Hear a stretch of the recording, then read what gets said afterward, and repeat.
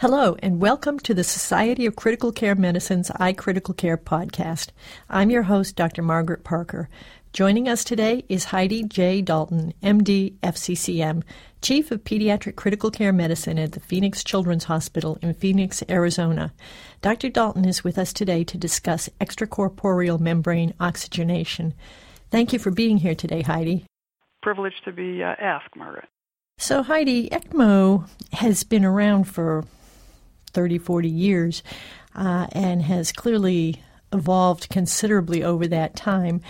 Would you start by giving us a little history of ECMO? Sure. I think probably the most earliest recorded use of ECMO was in an adult who had been injured in a motorcycle accident and was placed on what at that time was the only type of oxygenator. They had a bubble oxygenator, it was about the size of a truck tire.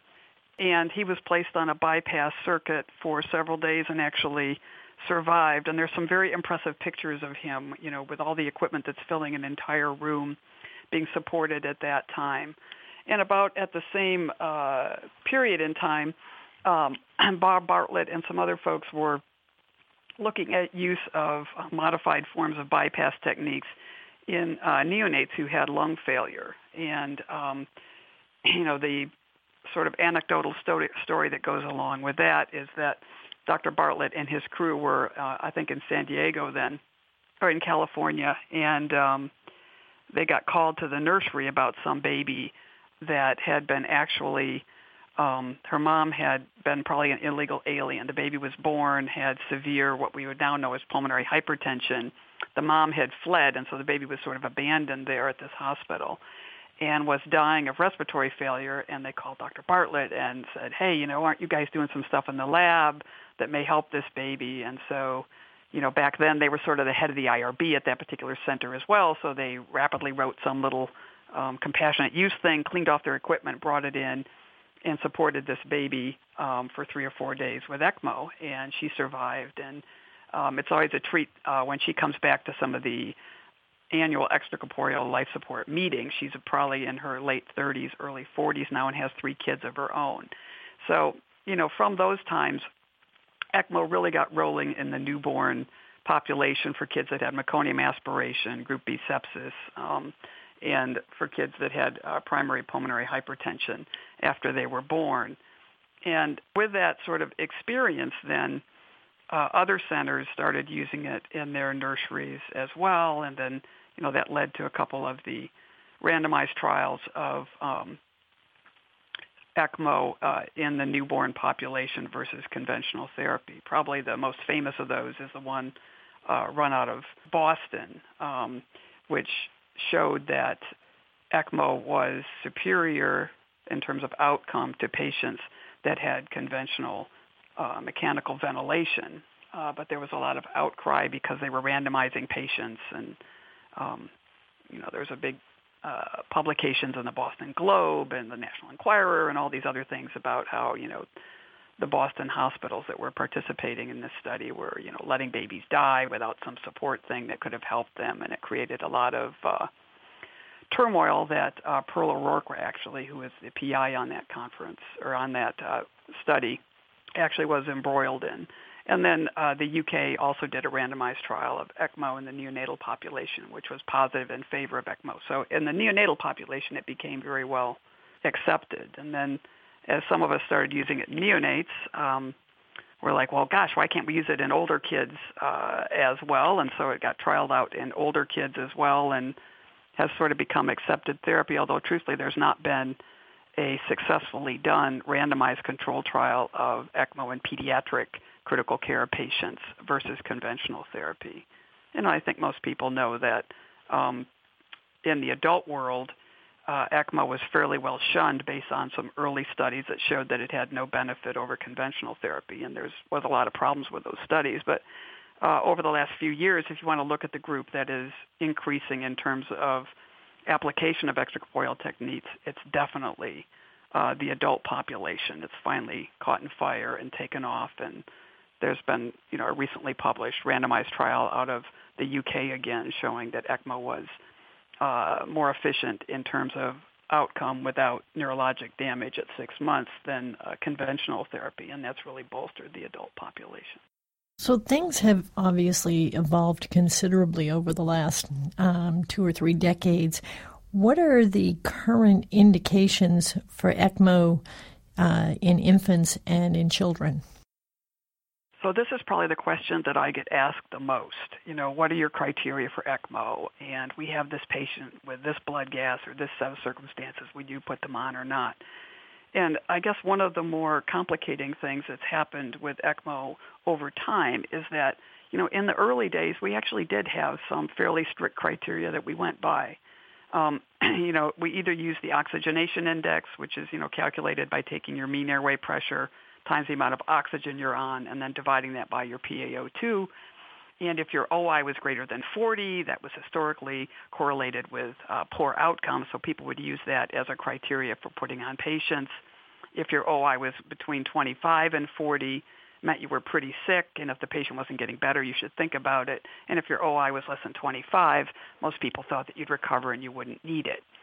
By the same token, the alveolar oxygen gradient, AADO2, people used to use that as well, again, mainly in neonates. If you had an AADO2 of greater than 640, that was thought to be indicative of poor outcome, and so people would use that as a criteria.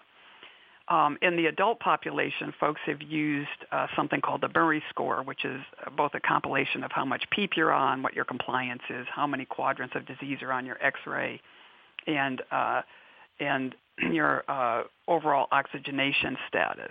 But probably the worst thing that's happened to ECMO over the last few years is that, truthfully, we've broken all these rules about who could go on and who couldn't go on. And so almost every case now is just a case-by-case basis. Back in the early days, we didn't put on kids with burns, for instance. We didn't put kids on as a bridge to transplant. We didn't put on kids with arrest. We didn't put on kids with neurologic compromise. I remember back when I was a resident, which, wasn't too far in the dark ages, it was very controversial about whether you would put on a baby with Down syndrome on ECMO. Well, now people don't think twice about that. Mm-hmm. So now almost everything we do is on a case-by-case basis. And as we have sort of pushed the envelope more and more, we also have sort of found out that a lot of the reasons why we excluded kids in the past haven't turned out to be so true. That is, there are many studies now of kids that have had burns, for instance. You'd think, oh, my God, you have to heparinize these patients. They're all going to bleed to death or they're all going to die of infection. And that's not been true. When I first started as a fellow in Pittsburgh, cardiac kids, we didn't put them on as a bridge to transplant because, you could only run ECMO for 2 weeks and you couldn't get a heart within 2 weeks, and so they were all going to die anyway. Well, we now know that, using ECMO as a bridge to transplant or as a bridge to some of the other VAD-type devices that are coming out now is extremely successful. And so we've broken a lot of our same rules. I do think that for respiratory failure, the oxygenation index is a good thing to look at as a trending tool. I don't think you can take any one moment in time. But, if you're on the oscillator and you're on a mean airway pressure of 35 or 40 and, a lot of oxygen and you're still having signs of end organ damage, I would consider that sort of a time you should think about it. The other thing that's happening, which is going to complicate things even more, is as new technology has come down the pike in the last couple of years, ECMO is so much simpler and potentially safer to do than it was in the past that there are now folks that are out there saying, well, with all the associated complications that we know mechanical ventilation instills, should we be using these little oxygenators that you can just, plug in a couple of percutaneous cannulas, take a little bit of flow out from the patient, and not even worry about putting them on the ventilator or extubating them very rapidly from mechanical ventilation. So all of this stuff is kind of things that would be considered heresy a few years ago. But the field is now moving so fast that I think the major charge that most of us that are involved in this field have now is to figure out what are the best patient populations and when we should be implementing it. The one thing that we have learned is that waiting until the patient is in multi-organ failure and on death's door, rather than implementing it earlier in their course, is not necessarily the good thing. And I think now people are more interested in applying ECMO earlier in their course than they were in years past. I don't think many of us are still using ECMO rather than intubating somebody. But it is interesting that at conferences now that is a topic that comes up. So with all of these improvements in technology and potentially expanded indications for ECMO, I mean, currently there are a limited number of centers around the country and probably around the world that have the ability to do ECMO. Should we be looking to expand the number of ECMO centers or the availability of ECMO? Oh, what a horrible question. All right. Well, yes and no. I think one of the concerns that those of us who have a lot of experience in ECMO have is that because of the fact that this equipment is fairly easy to get and it's fairly easy to set up and initiate, especially since the flu epidemic in 2009, which really spurred a lot of interest in the use of ECMO in the adult population at least. Every Tom, Dick, and Harry center wants to do it. And there is some concern about that because it isn't as easy to do as what you might anticipate in just turning on a pump and watching the blood go around and around. You know, we just did a study of some centers that I'm involved with, and 80% of the kids have complications of some form, which are mainly bleeding and thrombosis. So there is a steep learning curve. And if you look, for instance, at the criticisms of the UK adult randomized trial of ECMO, one of the things that has fostered a lot of controversy from that study is that the patients that were transferred, they only had one adult ECMO center that they used in this study in England, and all the patients that were randomized to the ECMO group got transferred to that center. And the outcome for the patients in that center, whether they ended up going on ECMO or not, was very good compared to conventional centers. So one of the comments that a lot of editorials have made is, well, does that only prove that if you are an ECMO center, you're used to taking care of patients with very severe respiratory failure, and potentially do you do it better than another place? And it doesn't necessarily prove that it's the technique, it's the care that you get and the ability to say, okay, we've run through our armamentarium of stuff we're going to do for you in the best possible circumstances, and now you failed all those things, and yes, we have ECMO available, and we're going to put you on it, and your outcome is going to be better. So I don't think the answers are known for that in terms of the pediatric realm, but I do think there is a concern that with ECMO now being so available that if people are using it inappropriately, or they don't know what they're doing, or they have to go through the steep learning curve part, that it's actually going to end up shooting the whole field in the foot because the outcomes aren't going to be very good.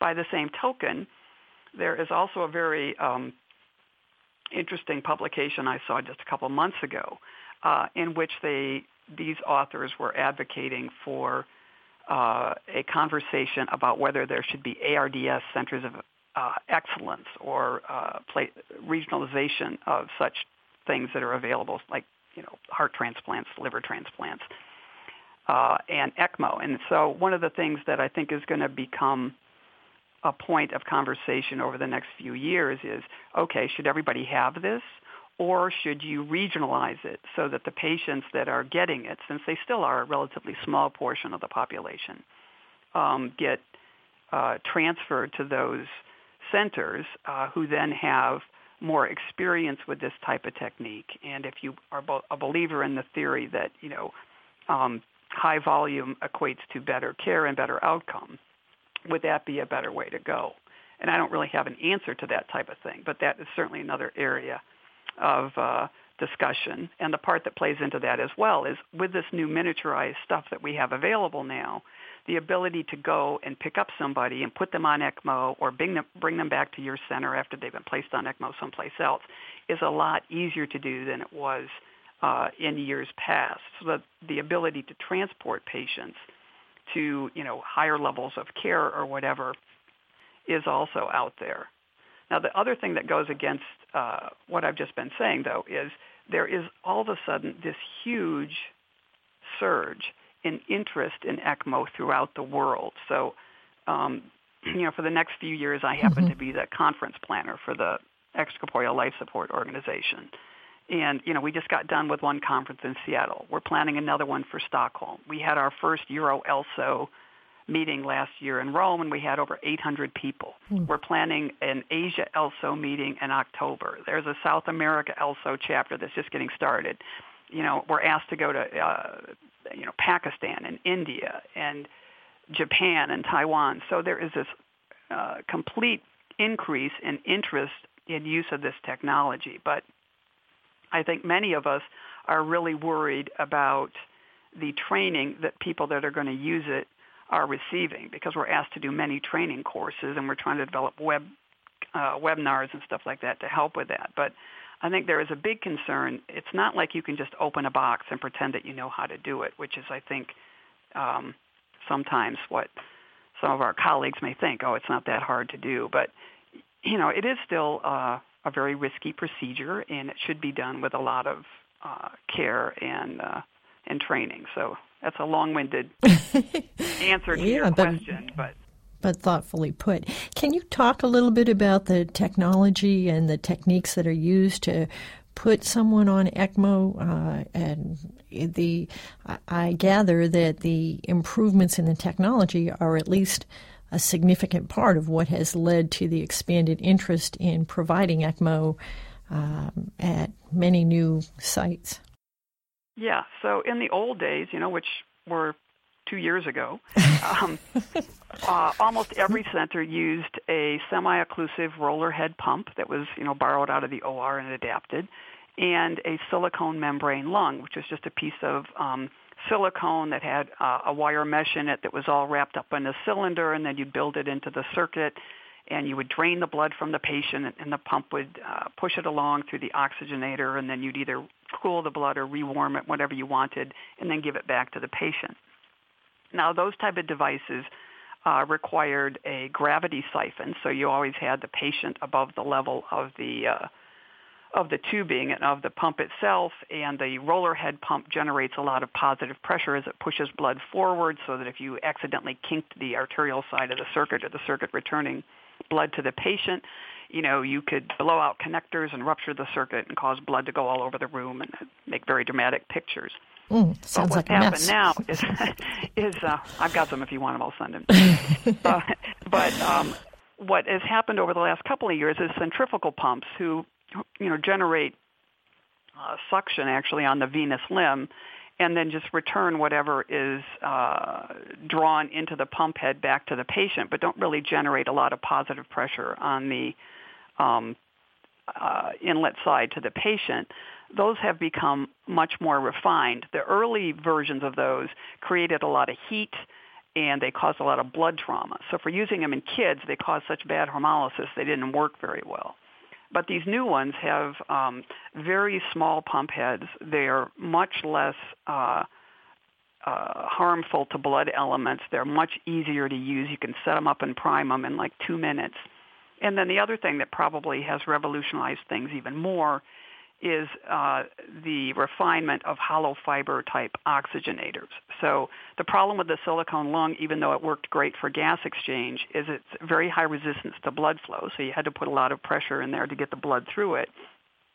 And as the blood would circulate through all these coils of the silicone membrane, there'd be stagnant areas there, so you could get clotting, and that caused you to have to use more heparin, which potentially could cause more bleeding, et cetera, et cetera. And the thing would last. It would last for several weeks or whatever, but it was fairly cumbersome to prime, to get all the air bubbles out and stuff before you started using it. The hollow fiber devices that we have now, you can prime in like 2 minutes. It's very simple. And the early versions were really plagued by developing plasma leak over time. So you'd use them for, I have experiences where I've used them for 6 hours. I have experiences where I've used them for an hour, and I've had experiences where I've used the old ones for a few days, but eventually they would all get this sort of plasma leak, and there'd be all this like beer foam looking stuff that would leak out of the oxygenator, and then you'd have to change it out. The new oxygenators that are out in the U.S., the only one that's currently available is the Yastra Quadrox made by McKay. They're very long-lasting. They can go for weeks at a time, and they don't have this problem with plasma leakage, and they're very low resistance to blood flow. So unlike the rollerhead days where you had to generate a lot of, positive pressure to push blood through the oxygenator, these things work so efficiently that you can stick in a arterial venous shunt, for instance, just put an arterial line in somebody's femoral artery and a return line in their vein, and if the patient has an adequate blood pressure, they can actually push blood through the oxygenator even without a pump. So, those two things together have really made these circuits a lot smaller than they were before, which means you need to expose the patient to less priming volume of blood. You potentially cause less inflammatory response.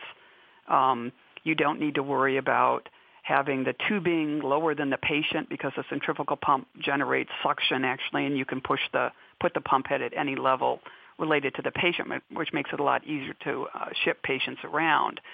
But what's unclear, even though I would say 99.9% of ECMO centers now use hollow fiber oxygenators, and well over 50% have switched now to centrifugal pumps, there really hasn't been good comparison studies to say that they're actually better. There are two small studies that say, hey, we switched from a rollerhead silicone system to a hollow fiber centrifugal system, and we use less blood products, and our patients did better. But they're very small, single-center reports. There is a report coming out, or it may be out by now, from the ELSO registry in which they looked at centrifugal pump patients versus rollerhead patients. And truthfully, the centrifugal pump patients had more renal failure, had more hemolysis, had more hyperbilirubinemia than did the rollerhead patients. Now, you can say, well, that's not a good study because they included some of the old centrifugal pumps that were probably more thrombotic than some of the ones that we have now. But it does sort of point out that, we're all switching to these things because theoretically we think they should be better, and everybody's bought into that. But there isn't a lot of data yet that really says how much better they are. You have alluded several times to the complications and the high complication rate.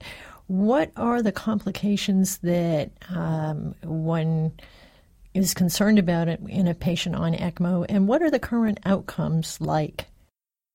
So, let's talk about outcomes first. So if you look at the ELSO registry, which, is a voluntary database that's collected from folks that do ECMO on a lot of patients in the world, doesn't collect all of them. There's over 50,000 patients in there, and the overall survival for those patients is about 61%. If you break them down by category, so if you look at neonates, which are defined as patients less than 31 days of age, there's about 600 to 800 neonates put on ECMO per year, and their overall survival is about 62 to 70%, depending on your overall reason for going on ECMO. If you're a respiratory failure patient, about 75% of those patients get off. If you go on for neonatal cardiac failure, about 39% of those patients survive to discharge. And then if you look at another category that is relatively new in the ECMO world, this category of resuscitation with ECMO during CPR, ECPR, that's a hot thing that's happened over the last few years. If you're a neonate, your chance of survival there is about 38%. If you're a pediatric patient, there's about 300 pediatric patients that are put on for respiratory failure per year, and their survival is about 57%. There's about 1,500 kids with cardiac disease that are put on per year, and their overall survival is about 45%. And then in this ECPR category, there's been about 1,500 kids total that have been put on with an overall survival of about 40%. And then certainly the smallest group, but the one that proportionally is the largest in terms of growth, is the adult population. So in the adult world, still we have now about 400 adults that are going on ECMO per year, which is about twice what it was before the H1N1 epidemic in 2009. and about 50% of those patients survive. The adult and pediatric outcomes are actually almost the same, with the exception that adults put on with ECPR don't seem to have as good an outcome as the neonatal or the pediatric populations. So given that patients probably of pretty much any age who are going on ECMO are being put on ECMO because they are not expected to survive, that sounds like overall 50 to 60% of them survive. So there's a considerable mortality. But given that there was an expected nearly 100% mortality, a lot of them are surviving. Right, and I think the concern that a lot of us have is, the neonatal population has done a pretty good job of following up some of these kids. A lot because they're in NICUs and they have NICU follow-up clinics and stuff. There isn't so much known about long-term outcome, especially in pediatric patients and adults. And I think in the future, this is something we really need to focus on. If you look at some of the outcome data that is available, long-term morbidity is evident in about 50% of the patients. Now, a lot of those are cardiac patients who may have underlying diseases which may relate to morbidity with or without ECMO. But certainly, if you look at some of the articles that have come out recently on overall outcome, only about 50% of the kids are completely normal. So just to continue with that, so even though there are, up to 50% of the kids that have some abnormalities, when you look at gross, really bad neurologic outcome or whatever, the percentage of those patients is fairly small. And there was an interesting study that was just published last year, or earlier this year, I guess, actually, in which they compared patients who had been on ECMO, these were cardiac ECMO patients, to patients with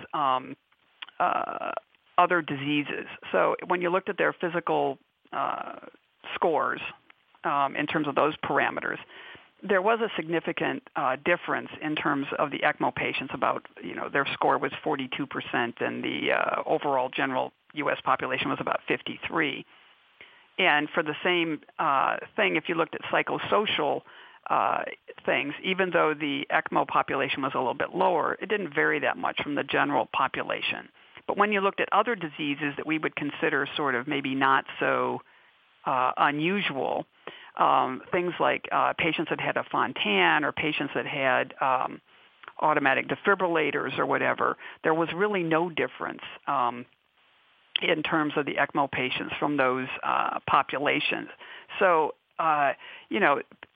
parents often report, that the kids do have some element of developmental delay. Some of them may have speech problems. As I mentioned, attention deficit disorder was found, at least in these cardiac ECMO folks, to be prevalent in about 34% of the kids. And while that may not seem like much of a deal, I suppose if you have a kid with an attention deficit disorder, that can get to be a problem over time. But it is interesting that there is finally coming out some information, at least, about what kids are looking like on a long-term basis. We used to think if you were a kid out of the newborn period that we could assess a little bit that sort of what you look like at discharge was what you're going to be like forever. And now that people are actually doing a little bit more intricate testing, they are finding that a lot of these kids end up having, especially school performance problems, later on. And then if you talk about other complications, I mean, certainly, the biggest bugaboo for extracorporeal support in all its forms is bleeding and thrombosis. And despite the fact that we think we're so much, better at what we do, this is still a huge problem. I actually am starting a project through this collaborative pediatric critical care research network that's funded by the NIH that we happen to be one of the 8 centers in. We're starting a project, actually, where we're going to be collecting very intricate data on bleeding and thrombosis in patients that get ECMO, looking especially at, what kind of equipment are you using, What kind of algorithms do you use for anticoagulation? What kind of patients do you have? How severe is their illness? Blah, blah, blah. Because most of this data has come from the ELSO registry, which, while it's valuable, doesn't contain a lot of real specific detail. And when you're trying to sort of drill down and see how we can make things better, you need to get some more specific information. You know, back in the days when you and I started doing ECMO, we all just used the activated clotting times, and that's how we monitored our heparin. Well, you know, now just as we've learned a lot more about technology, we've learned a lot more about the coagulation cascade, and now we have tests that we can monitor all these different factors, and, oh, by the way, we can replace the factors that are deficient. And so we have these very intricate algorithms in a lot of centers in which not only do we monitor the ACT, but we monitor PTs and PTTs, and we monitor anti-10A levels, and we monitor antithrombin 3 levels, and we monitor factor 7 levels, and then we decide whether to replace all these factors. And while a lot of this really sounds smart, again, there isn't any data to show that folks that are doing more intricate monitoring or folks that are replacing antithrombin 3, that's a hot thing lately, there's really no data to show that those kids are doing better or worse than patients that get sort of what we would consider simplistic monitoring now, just with an ACT. So a bunch of us have gotten together and have written a grant to sort of look at that, because I think if you look at the other big bugaboo for ECMO, it's always been cost, right? It's very resource heavy.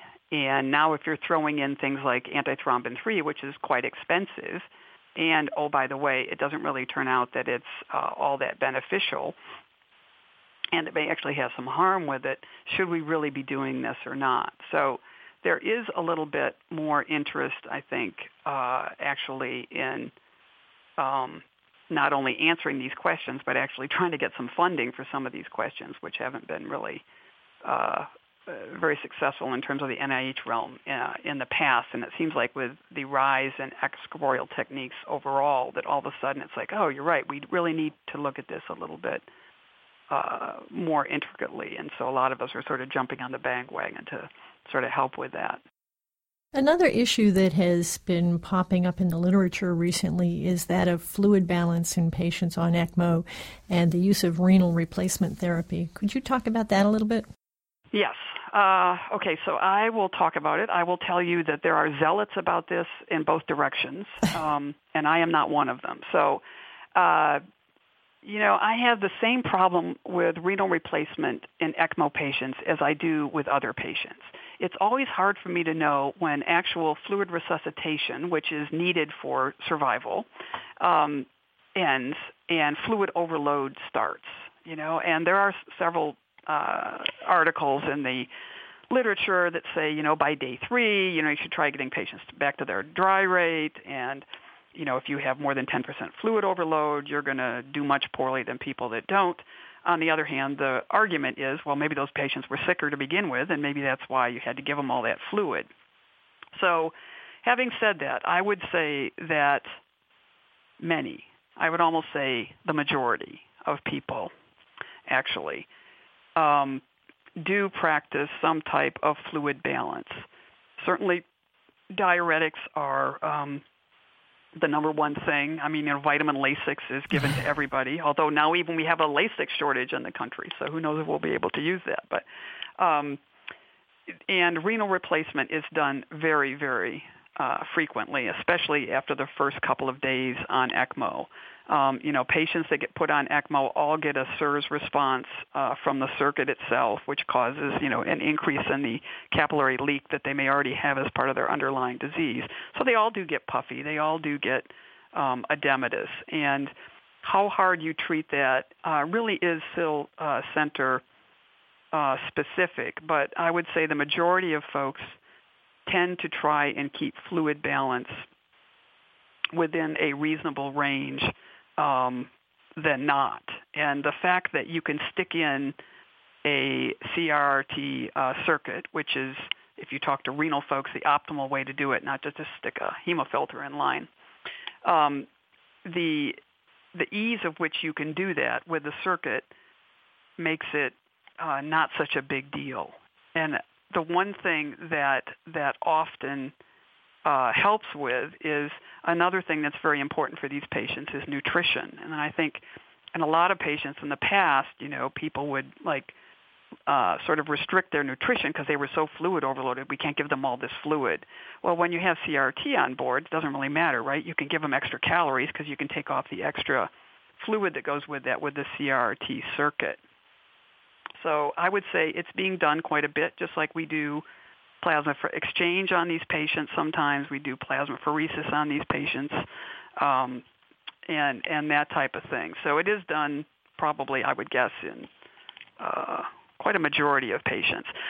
One of the problems with that has not been answered by the ELSO registry is there are a couple questions on the ELSO registry that say, did you use renal replacement, and was it for creatinines greater than this or that, or creatinines greater than 3?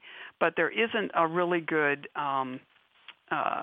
way to assess in there, did you use this only for fluid removal or not, which I think would be really important because you can't really, there is still a decrease in survival in patients that have renal replacement within the ELSO registry itself. But again, it's been very hard to tease out from that, okay, these are the kids we just took fluid off of, and these are the kids that actually had renal failure or renal insufficiency of some sort, and how bad was that when you use these types of adjunct therapies. Are there any other issues you'd like to talk about with regards to ECMO? Yeah, I guess the one thing is to sort of let the world know that really one of the other big changes that's occurring in the ECMO world right now is the move to keep patients awake. And certainly if you look at our Swedish colleagues and our European colleagues, they've been saying this for years, that patients do better when they're awake and they can move around themselves and they can breathe spontaneously and all that. But there's been really a real reluctance to adopt that philosophy here in the States. Most of these kids have been heavily sedated, some even neuromuscular blocked and that sort of thing.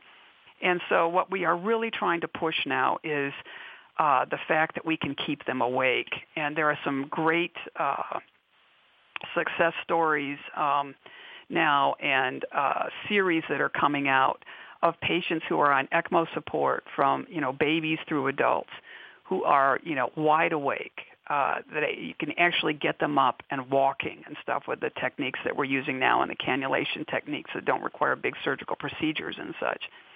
And there is a thought that by doing that, you are potentially decreasing a lot of the risks that go along with ECMO. Delirium is a big problem in kids that have a lot of sedation on ECMO for a long time.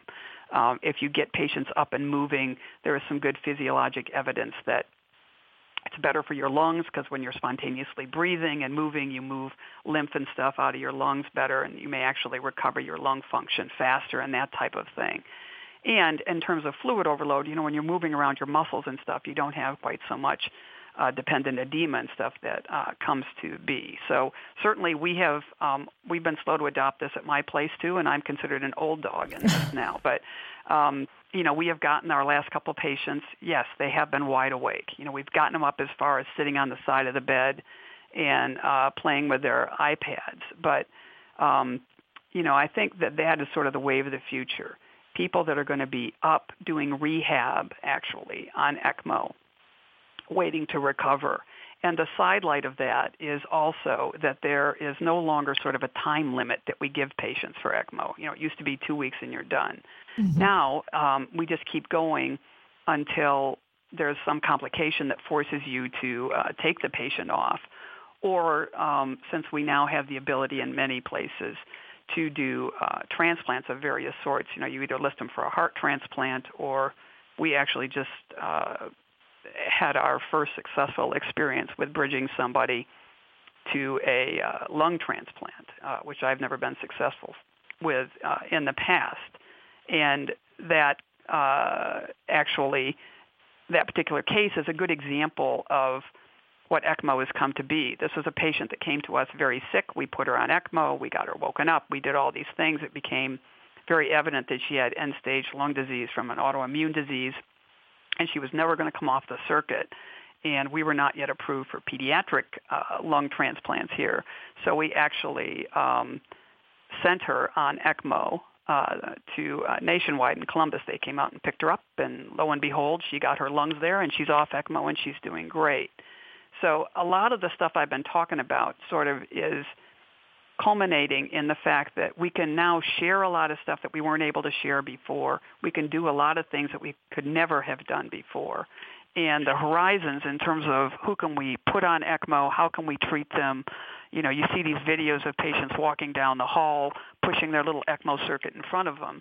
And, 10 years ago, people would have thought you were crazy, but that's certainly becoming sort of the way the field is moving right now. And if we can ever get anticoagulation and reducing bleeding and thrombosis really nailed, and I'm not sure that will ever happen, but if that does happen, I do think this, ECMO will be in the future just what CVVH is today. Back in the old days when you and I started, right, CVVH was a big deal. Uh-huh. Now you do it without even blinking.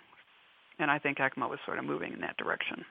Well, that is really fascinating information you've given us today, Heidi. Thank you very much. Okay, thanks for inviting me.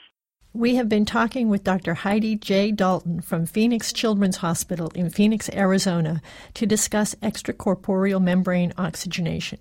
This concludes another edition of the iCritical Care podcast. Please check out our website at www.sccm.org/iCriticalCare for more information. You can now find us on Stitcher and Beyond Pod, as well as on iTunes. For the iCritical Care podcast, I'm Dr. Margaret Parker. SCCM has a variety of new and updated publications for dedicated critical care experts like you.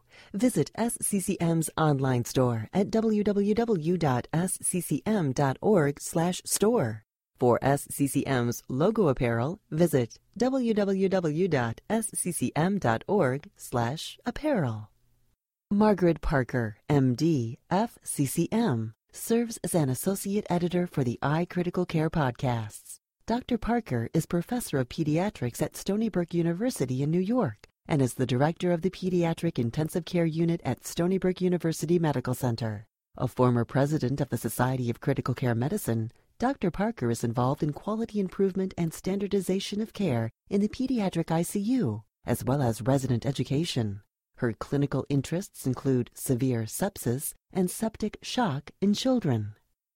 The iCritical Care podcast is copyrighted material and all rights are reserved. Statements of fact and opinion expressed in this podcast are those of authors and participants and do not imply an opinion on the part of the Society of Critical Care Medicine or its officers or members.